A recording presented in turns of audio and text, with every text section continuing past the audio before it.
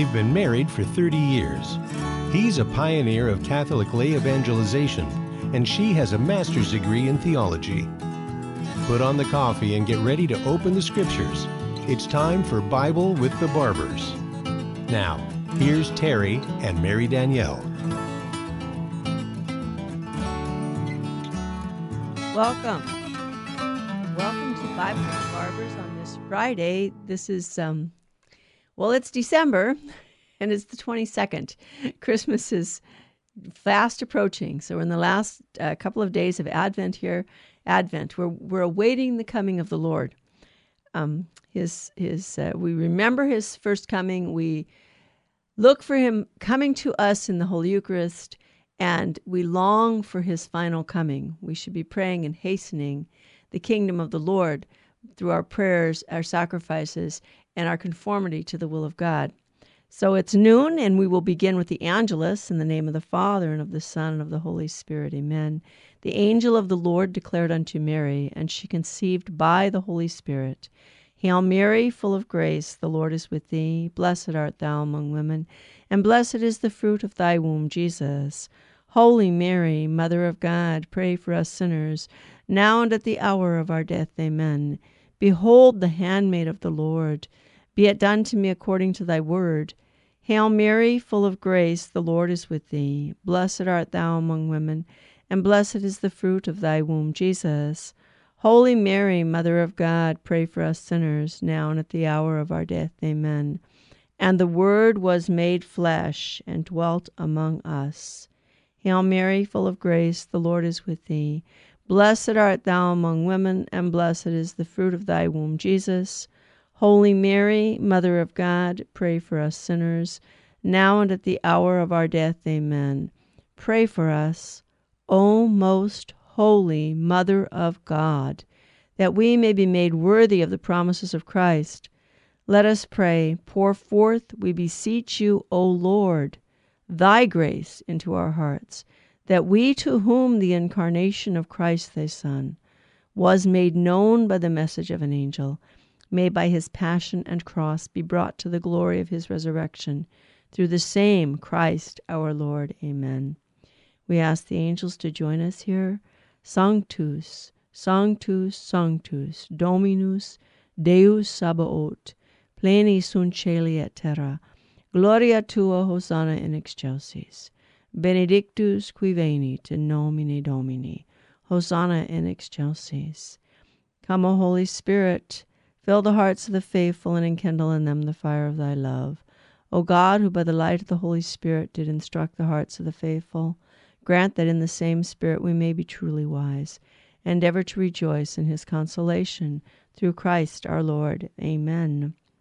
So, the title of today's show, Mary, Did You Know? I don't want to pick on anyone, and I don't want to denigrate the song or the songwriter, but the question is, Mary, did you know? What did she know? And yes, we should ponder this. We should ponder what she knew. But remember, we should always look to the scriptures to have a clue, to have a cue. What was it that she did know, that we know she knew from Holy Scriptures? So we want to talk today about this woman, the woman that God had spoken about, first of all, in Genesis, after Adam and Eve sinned, when he said to the serpent, I will put enmity between thee, Satan, and the woman. Not all women, the woman. I will put enmity between thee. And between your seed and her seed. It will crush your head while you strike at its heel. And then in the book of Revelation, we have this woman clothed with the sun who bears the Christ child. And we know that the child in the book of Revelation 12 is definitely the Messiah. And some interpreters like to say, the woman is just the church. Well, excuse me, who gave birth to the Messiah? A specific woman. A woman whom God had chosen and prepared. Remember, when God gives us a vocation, he prepares us with the graces that we need. And we want to talk about these things, and we want to look at what Mary did know, according to the scriptures. And it doesn't, these songs, Ideas have consequences. And so whenever we ask a question, we need to go deep into the answer. And this is why we look to Scripture to have a fuller understanding. And this is what we want to try and do today, is to have a fuller understanding of what Mary did know and how do we know that she knew it. So, well, what do we have? Well, in the Gospel of Luke, we have this. Luke 1:26. In the 6th month, the angel Gabriel was sent from God to a city of Galilee named Nazareth, to a virgin betrothed to a man named Joseph of the house of David. And the virgin's name was Mary. And he came to her and said, "Hail, full of grace." Now, just a note on that translation. Hail, full of grace. First of all, this is the only biblical instance where an angel addresses someone not by their name, but by a title. He doesn't say Hail Mary. We say Hail Mary in the prayer. When we say the Hail Mary, we say that to remember that the angel was greeting the Blessed Virgin Mary, the mother of Jesus. Hail, full of grace. So it's the only place in Scripture where the angel addresses someone by a title, okay, instead of a personal name. And the commentator here, Scott Hahn and Curtis Mitch, we have two considerations. The expression full of grace is rooted in the Catholic tradition and traced to St. Jerome's translation of the verse in the Latin Vulgate. Although fundamentally accurate, it lacks some of the depth of the Greek original. Luke could have described her with the word full of grace, pleris charitos, as he did Stephen in Acts 6:8. So in Acts 6:8, he talks about Stephen being filled with grace, pleris charitos. That's not what he says of Mary. The word he used of Mary is ke charitomene. It's rendering. It indicates that God had already filled Mary with grace. She's already full of grace from a previous point, making her a vessel who has been and is now filled with divine life. And then the alternative translation of highly favored or favored one. Well, this moment, when the angel comes to Mary, this marks the turning point in salvation history. This marks the moment that salvation history has been waiting for, that God had promised, the moment when God becomes man, when God enters into history. And so, although highly favored one or favored one could be used to translate ke charitomene, it's not, there's something unparalleled going on here, and it's not really adequate. The best translation is the most exalted one. For God endowed Mary with an abundance of grace to prepare her for the vocation of divine motherhood. She is the mother of God. And to make her a sterling example of Christian holiness, Mary is the mother of God. Mothers mother persons, not natures. Jesus has two natures. He is a man. He has human nature. But he also is the Son of God. He has divine nature. And he isn't a human person. He is a divine person, the second person of the Blessed Trinity, who takes to himself a human nature. To become the mother of the Savior, Mary was enriched by God with gifts appropriate to her role. This is in the Catechism of the Catholic Church, number 490. To become the mother of the Savior, Mary is enriched by God with gifts appropriate to her role. The angel Gabriel, at the moment of the Annunciation, salutes her full of grace, ke charitomene. In fact, in order for Mary to be able to give the free assent of her faith to the announcement of her vocation, it was necessary that she be wholly born by God's grace. This is all the work of God. We glorify God. We praise him. We give him glory. We worship him. We adore him. And to denigrate Mary or to put aside her vocation or to pretend it wasn't important is to not accept what God himself has done. We praise God for what he has done. Number 491. Through the centuries, the church has become ever more aware of Mary, full of grace through God, was redeemed from the moment of her conception. That is what the dogma of the Immaculate Conception confesses. As Pope Pius IX proclaimed in 1854, the Most Blessed Virgin Mary was from the first moment of her conception, by a singular grace and privilege of Almighty God, and by virtue of the merits of Jesus Christ, Savior of the human race, preserved immune from all stain of original sin. We're not saying that Mary did this, or Mary earned this, or Mary. No, we're saying that God chose Mary, and because he chose her to be his mother, he prepared her. It was a singular grace. It's God who is doing this. Number 492. The splendor of an entirely unique holiness by which Mary is enriched from the first instant of her conception comes wholly from Christ. She is redeemed in a more exalted fashion by reason of the merits of her Son. Yes, she needed a redeemer, but she's redeemed, pre-redeemed, before the moment of his conception in order to prepare for the moment of his conception. The Father blessed Mary more than any other created person in Christ with every spiritual blessing in the heavenly places. Does that sound familiar? And chose her in Christ before the foundation of the world to be holy and blameless before him in love. Ephesians 1, 3, and 4. The fathers of the Eastern tradition call the Mother of God the All-Holy, Panagia, and celebrate her as free from any stain of sin, as though fashioned by the Holy Spirit and formed as a new creation. By the grace of God, Mary remained free of every personal sin her whole life long. So we're not saying that Mary somehow does this herself. No, we're acknowledging what God has done. What God has done. So this is Mary. She's full of grace. And the angel comes to her and he says, Kekare tomeni. Hail, full of grace, the Lord is with you. But she was greatly troubled. Mary is the most humble of all creatures.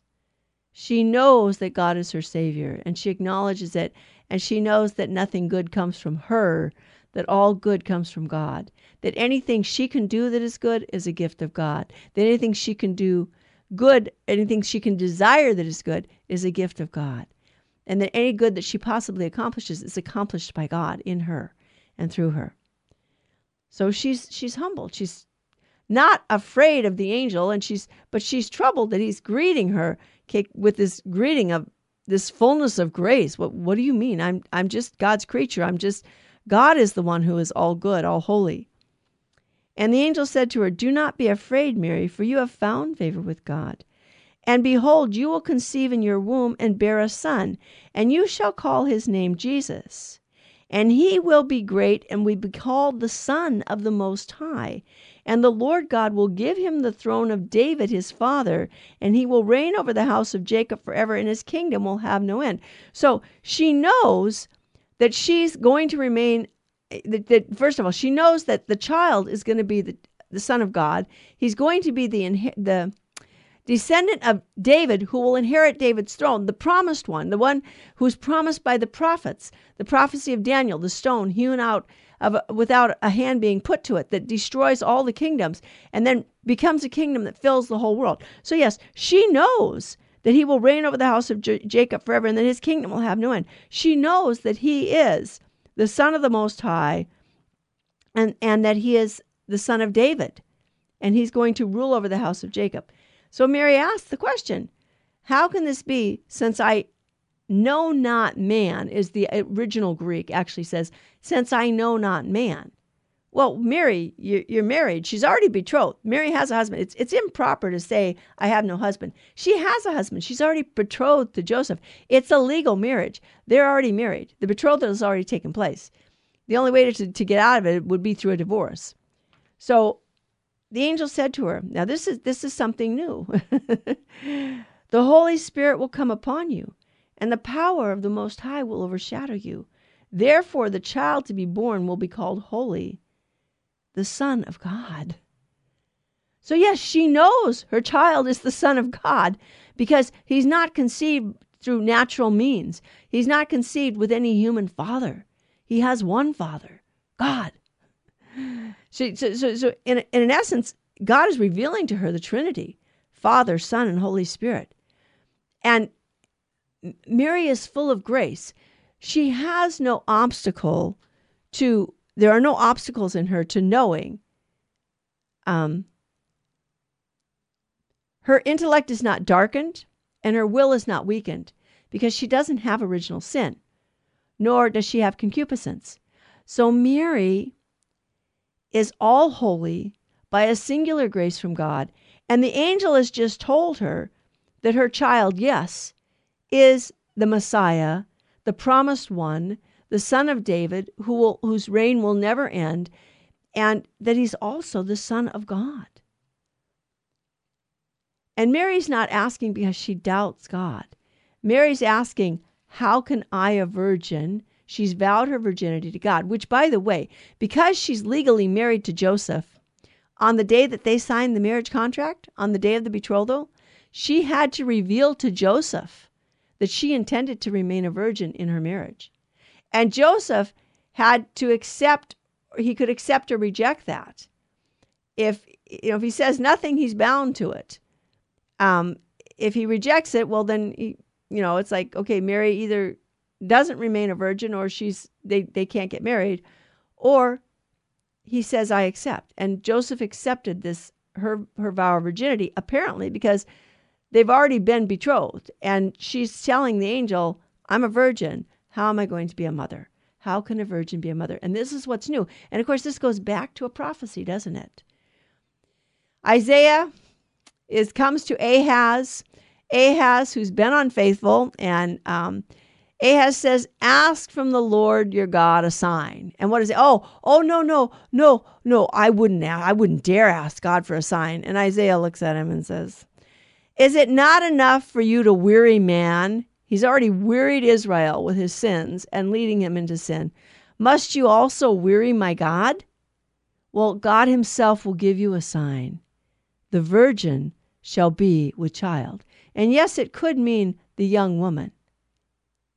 But Hezekiah is, in the immediate historical context, Hezekiah is the fulfillment of the prophecy in terms of, for the moment. But Hezekiah is a type, and he is pointing forward to the Messiah. And again, it's the most exalted translation that is the one that is the correct. So it doesn't just mean, it says a virgin. And now we know what God's intention was. We don't know it until the angel comes to tell Mary, as a virgin, you shall be a mother. You will be a mother, even though you're a virgin. And you will bring forth a child by the power of the Holy Spirit, by the power of God Almighty. The power of the Most High will overshadow you. The Spirit of the Lord will come upon you, and the power of the Most High will overshadow you. And so she knows that her child is the Son of God. In that song, the title of this today's show, Mary, did you know? Did she know all of the details of what would happen? No, she knows the prophecies. Okay? And the prophecies say that the blind will see, and the lame will leap, and the dumb will speak, and the mute will hear. No, the mute will speak, excuse me.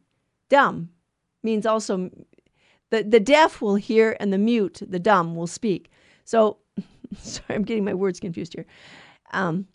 So she knows that, yes, that there are going to be miracles, that her son will be able to work miracles. He's God. Emmanuel, God with us. And so, and then the angel informs her that her kinswoman Elizabeth is now with child and is in her 6th month.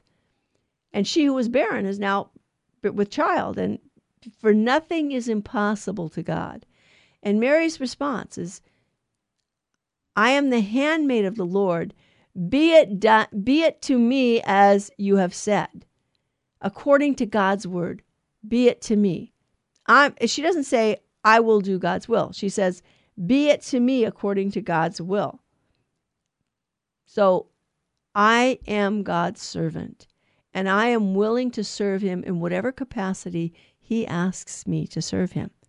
It's not up to me to decide how God uses me, what God does with my life.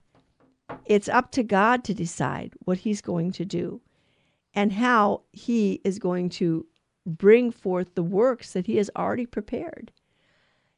God made a promise. He made a promise to Adam and Eve that he would redeem them. And he he told the serpent, I will put enmity between thee and the woman. And in the book of Revelation, we see this enmity played out, as it were, in Revelation 12, when the serpent is there and he stands before the woman about to give birth to this child and to devour her child when it should be born. And is he able to do so? No, he's not. The child is caught up to the throne of God and to heaven. So he goes after the woman. And is he able to get near her? No, he's not. He spews a river out of his mouth, a flood, to take her and overcome her. And she's given a pair of eagle's wings on which to fly away and hide. And God hides her from the devil. He's never allowed to come near her. And again, this is due to the fact that she is his mother, Mary, the mother of God. And he protects her. He protects her. He fills her with grace. And again, God prepares us for our vocation. How do we know that? Well, in the Catechism number 722, it says, the Holy Spirit prepared Mary by his grace. It was fitting that the mother of him in whom the whole fullness of deity dwells bodily, and that's a quote from Colossians 2:9, Christ is him in whom the full deity dwells bodily, should herself be full of grace. She was by sheer grace conceived without sin as the most humble of creatures, the most capable of welcoming the inexpressible gift of the Almighty. It was quite correct for the angel Gabriel to greet her as daughter of Zion. Rejoice. Zephaniah 3:14, Zechariah 2:14.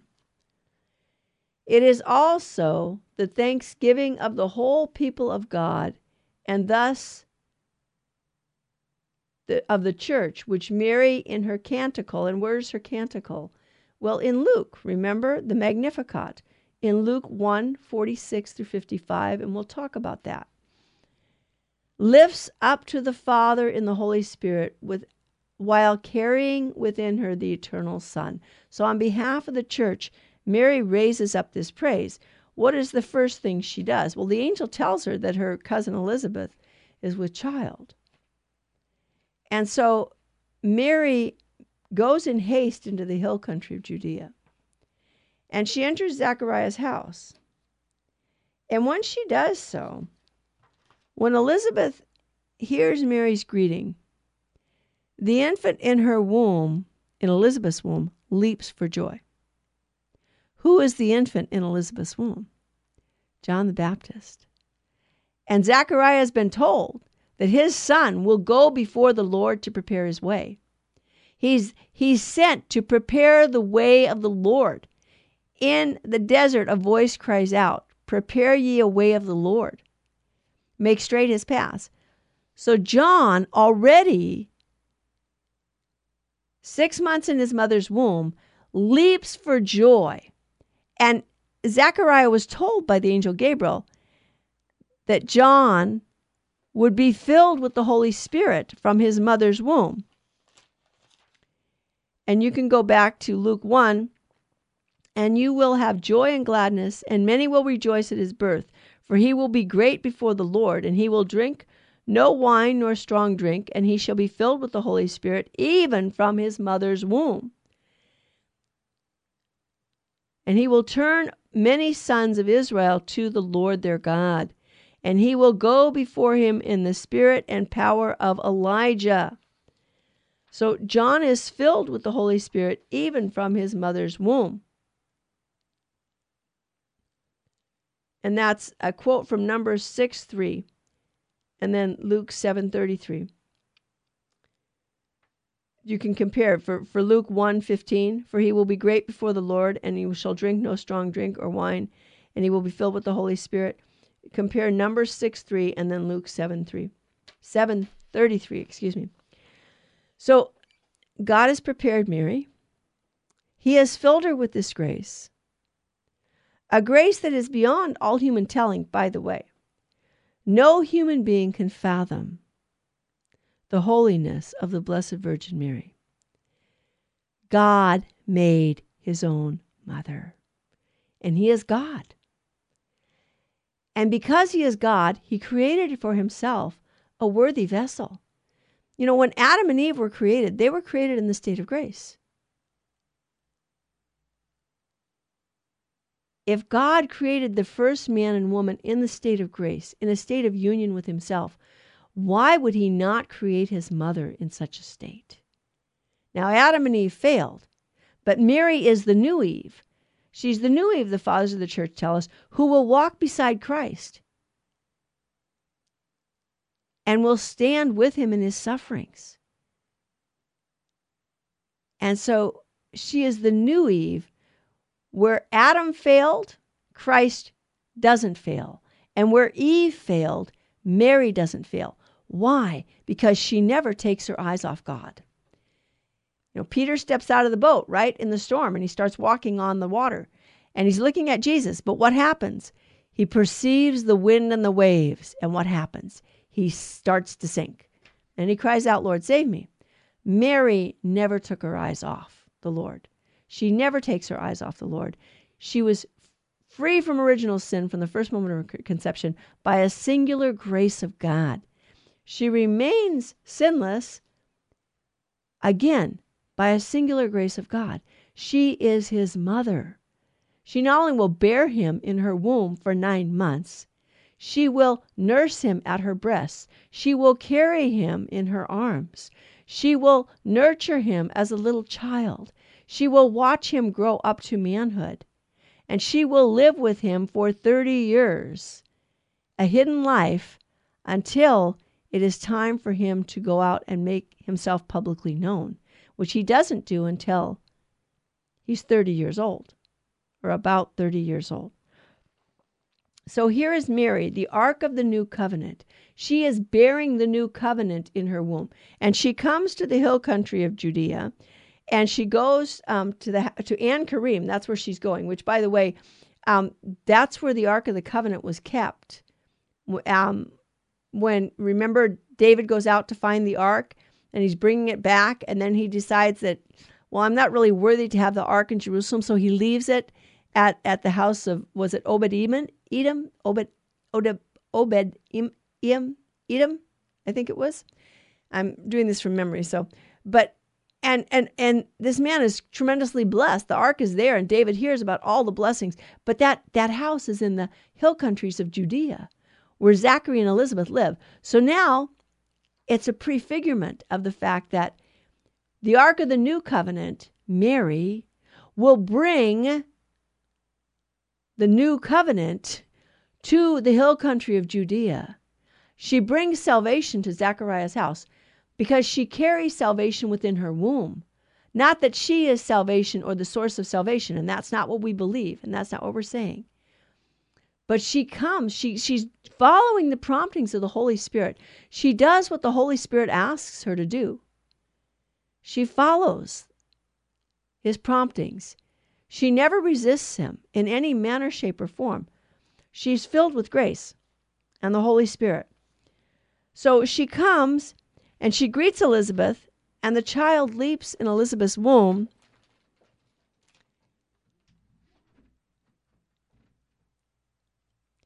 The child leaps in Elizabeth's womb. And when the child leaps in Elizabeth's womb, Elizabeth is filled with the Holy Spirit and cries out, "Blessed are you among women, and blessed is the fruit of your womb." And then she says, "But who am I that the mother of my Lord should come to me?" So again, Mary is being confirmed. You're the mother of my Lord. You're the mother of my God. For the moment your greeting sounded in my ears, the infant in my womb leaped for joy. Blessed is she for her firm believing that the promises of the Lord to her would be fulfilled. And Mary responds to this. In a sense, it sounds like Elizabeth is praising Mary. And she is. Mary, you are blessed because you firmly believe God. You believed him in a way that none of us have ever believed him. You trust him in a way that none of us have ever trusted him. And what does Mary say? My soul magnifies the Lord. My soul magnifies the Lord. Now, this hymn here that Mary sings in Luke 1, verses 46 through 56, is an echo of Hannah's hymn. Remember Hannah, who conceived Samuel after her prayer, and she brings Samuel, and when she realizes she's with child, it was the first reading of today's Mass. The bows of the mighty are broken while the tottering gird on strength. No, it starts out, I'm forgetting the beginning of it, but it's in 1 Samuel 2, 1 through 10. And Mary's echoing this song, this beautiful song of Hannah, her forebearer? Is that the right way to say that? 1 Samuel 2, 1 through 10. And Hannah's hymn is beautiful. It's a beautiful hymn. It says, yes, Hannah prayed, my heart exalts in the Lord. My strength is exalted in the Lord. My mouth derides my enemies because I rejoice in thy salvation. There is no holy one like the Lord. There is none besides thee. There is no rock like our God.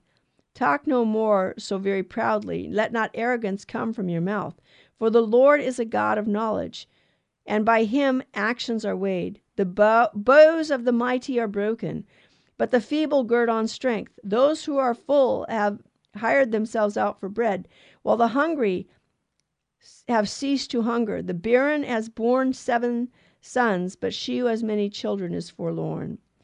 For the Lord kills and gives life. He brings down to Sheol and he raises up. The Lord makes poor and makes rich. He brings low and he exalts. And that hymn goes on. And so Mary's hymn echoes that. But Mary's hymn has a little bit of a different twist to it, because Mary said, yes, my soul magnifies the Lord, and my spirit exalts in God my Savior. So she acknowledges that God is her Savior. She hasn't saved herself. She knows that God has saved her. For he has regarded the low estate of his handmaid. She's saying, God has looked on my humility. She acknowledges her humility, but she has true humility. It's not false humility. It's not pride. And then she says, for behold, from henceforth all generations will call me blessed. Why? Oh, because I'm so good and I'm so holy?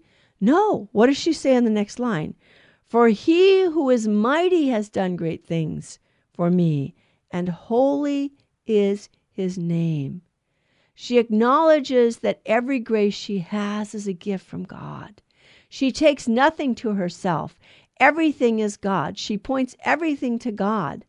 My soul magnifies the Lord. Magnifies. My soul magnifies the Lord. It's a beautiful hymn of praise and just a recital of God's covenant faithfulness. And just all she desired to do was glorify God. And so that's what she's saying. My very existence is glorifying God. And Paul will write in one of his letters that we're called to be a perfect praise of his glory. This is Mary. And then she goes on to say, and his mercy is on those who fear him from generation to generation. And he has shown strength in his arm, and he has scattered the proud in their conceit. He has put down the mighty from their thrones and exalted those of low degree. He has filled the hungry with good things, and the rich he has sent empty away. He has helped his servant Israel in remember of his promise of mercy as he spoke to our fathers, to Abraham and his children forever.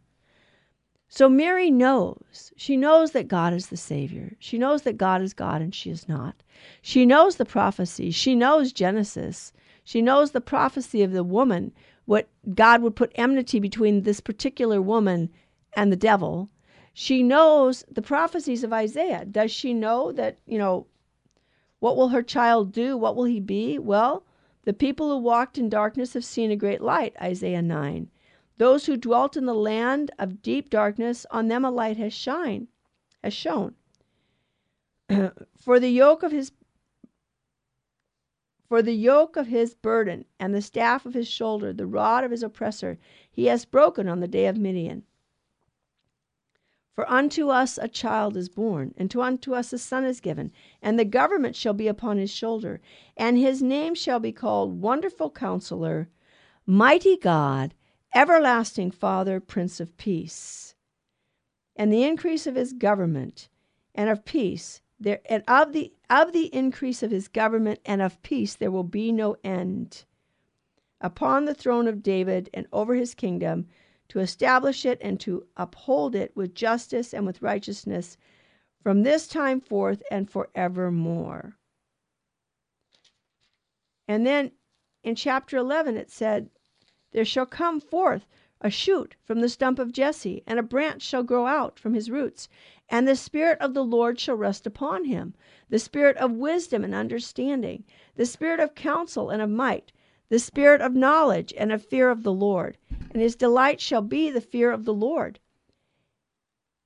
And he shall judge not what his eyes see, or decide by what his ears hear, but with righteousness he shall judge the poor, and decide with equity for the meek of the earth. And he shall smite the earth with the rod of his mouth, and with the breath of his lips he shall slay the wicked. Righteousness shall be the girdle around his waist, and faithfulness the girdle of his loins. The wolf shall dwell with the lamb. This is Isaiah 11. And the shepherd and the lamb and the leopard shall lie down with the kid, and the calf and the lion together, and the little child shall lead them. The cow and the bear shall feed, their young shall lie down together, and the lion shall eat straw like the ox. The suckling child shall play over the hole of the asp, and the weaned child shall put his hand on the adder's lair. And there shall be no hurt or destroy in all the holy mountain, for the earth shall be full of the knowledge of the Lord, and the waters of the sea. And it goes on, just the prophecies in Isaiah 11, Isaiah 12, Isaiah 13, and that the dumb will speak, the deaf will hear, the lame will leap like a stag, and the poor will have the good news preached to them. So God has prepared Mary. She knows the prophecy. She has studied the scriptures. She knows them. And she knows them much better than anyone else because she has no darkness in her. She has only the light of God. And the Holy Spirit has filled her. She has been filled with grace from the first moment of her conception. And God has prepared her at every moment for this exalted mission that she's going to have. This mission to bring to the world the Savior, that she is going to be the Ark of the Covenant. So Luke's Gospel tells us more about the mother of Jesus than any book in the New Testament. Most of this information is packed within the first 2 chapters, where Luke strings together some of the most beautiful traditions we have about her life and mission. The deeper we delve into Luke's narrative, the more we appreciate the way in which Luke tells the story of Mary. One example is found in the story of the Visitation. On one level, it tells a joyous encounter between 2 expectant mothers. On another, it recalls memorable stories of the Old Testament about the Ark of the Covenant. By alluding to these ancient traditions, Luke expands the vision of the careful reader considerably, for he leads us to see Mary as the Ark of God's new covenant, and implies that the sacred ark of the Old Covenant merely prefigured a more wonderful ark to come, an ark of living flesh, the mother of the divine Messiah. One tradition Luke draws on is from Samuel 2. He intentionally sets up the subtle but significant parallels between Mary's visitation with Elizabeth and David's effort to bring the Ark of the Covenant to Jerusalem, narrated in 2 Samuel 6. When Luke tells us that Mary arose and went into the hill country of Judea to visit her kinswoman, he reminds us of how David arose and went into the same region centuries early to retrieve the ark, 2 Samuel 6:2. Upon Mary's arrival, Elizabeth is struck by the same sense of awe and unworthiness before Mary, Luke 1:43, that David felt standing before the Ark of the Covenant, 2 Samuel 6:9.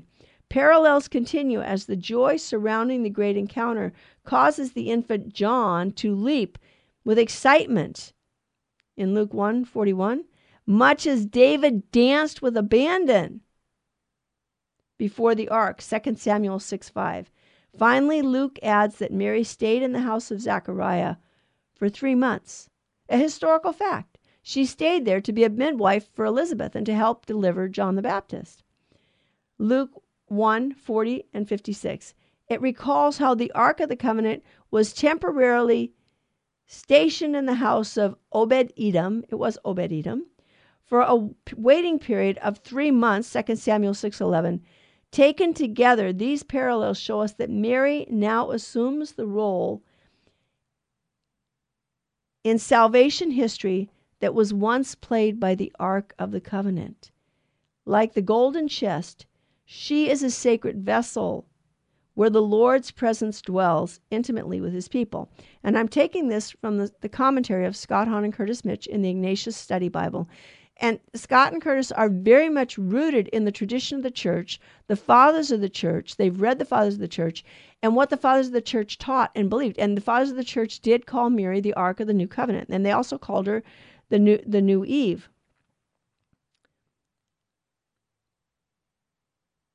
And then we have another tradition that Luke brings out here. He draws upon the second tradition from the book of Chronicles. This time he brings into the story a highly significant expression once connected with the ark. The term shows up in Luke 1:42, where Elizabeth bursts with an exuberant cry at the arrival of Mary and her child.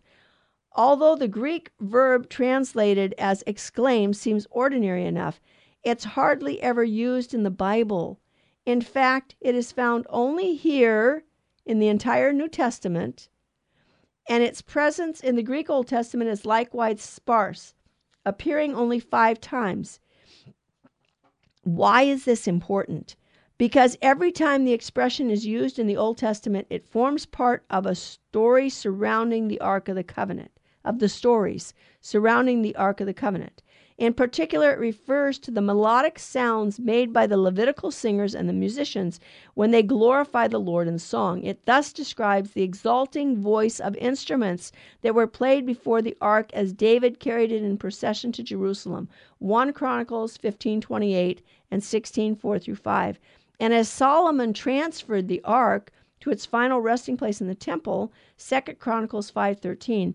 Alluding to these episodes, Luke connects the same expression with the melodic cry of another Levitical descendant, the aged Elizabeth, in Luke 1:15. I'm serious. No. Luke 1:5. Wait a minute. I think that's a misprint. But let me look at Luke 1:5. What does this say? Because Luke 5 is in the days of King Herod. That's not. It's Luke 1.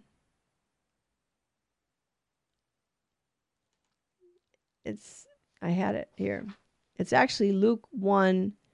When Elizabeth cries out, it's Luke 1:41. When Elizabeth heard Mary's greeting and the child leaped in her womb, Elizabeth was filled with the Holy Spirit, and she exclaimed with a loud cry. It's Luke 1:42. The age of Elizabeth is in Luke 1:42. There's a misprint here. She too lifts up her voice in liturgical praise, not before a golden chest, but before Mary. Luke's remarkable familiarity with these ancient stories enables him to select even a single word that will whisper to his readers that the young mother of the Messiah is the Ark of the New Covenant. So, but the point of all this is, what did Mary know? Mary knew that she desired to serve the Lord her God, and that she prayed daily. She studied the scriptures daily. She lived a life of holiness and complete obedience to God's holy will. She was fully filled with the Holy Spirit, to the point only God himself can fathom the holiness that he gave to this woman, the woman who was to be his mother. And I'm not making Mary a god or a goddess by saying this. I'm only magnifying the works of the Lord, what God has done in her. And this is what we're called to do. Mary doesn't draw the attention to herself when Elizabeth praises her. Blessed is she for her firm believing that the promises of the Lord to her would be fulfilled.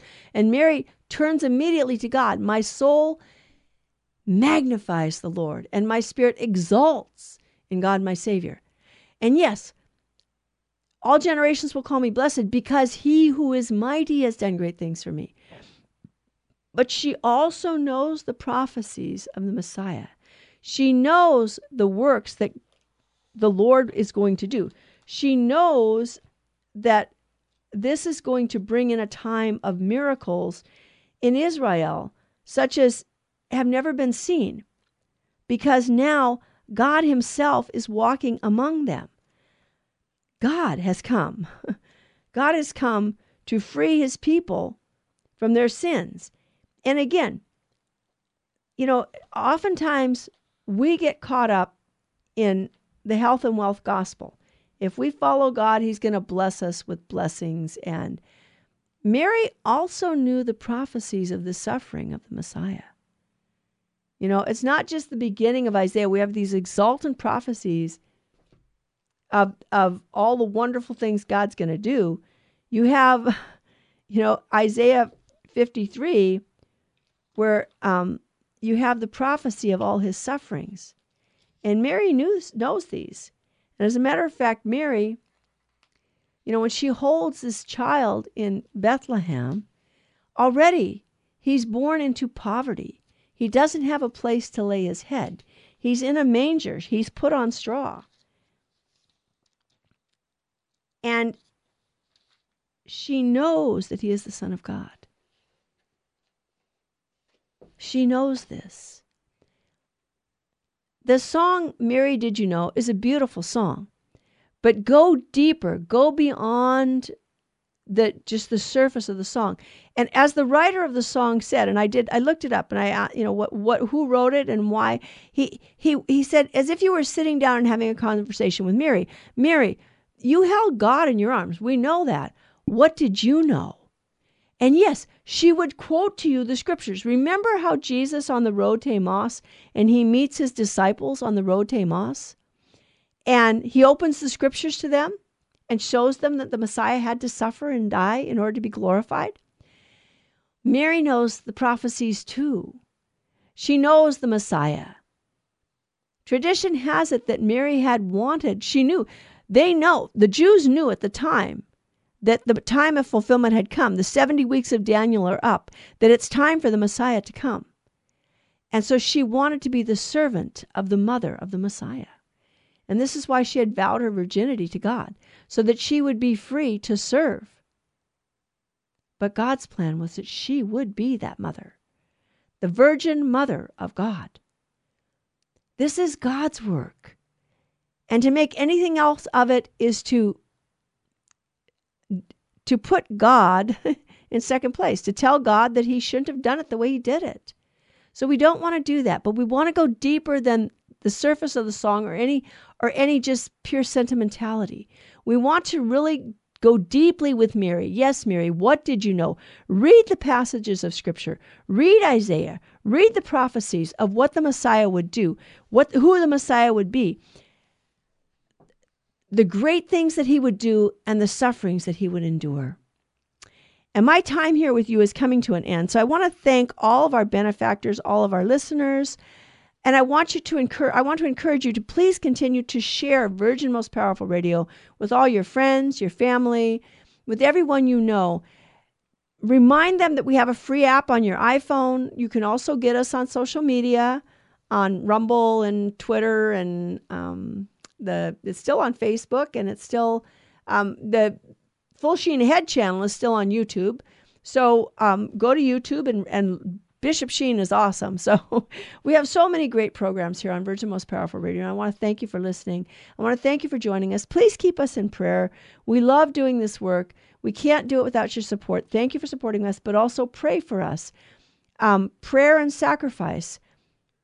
Nothing could be done without God's grace. Just as Mary proclaimed the greatness of the Lord, we want to proclaim the greatness of the Lord and thank him for all that he did. And yes, Mary knew far more than we can imagine. Thank you. Merry Christmas.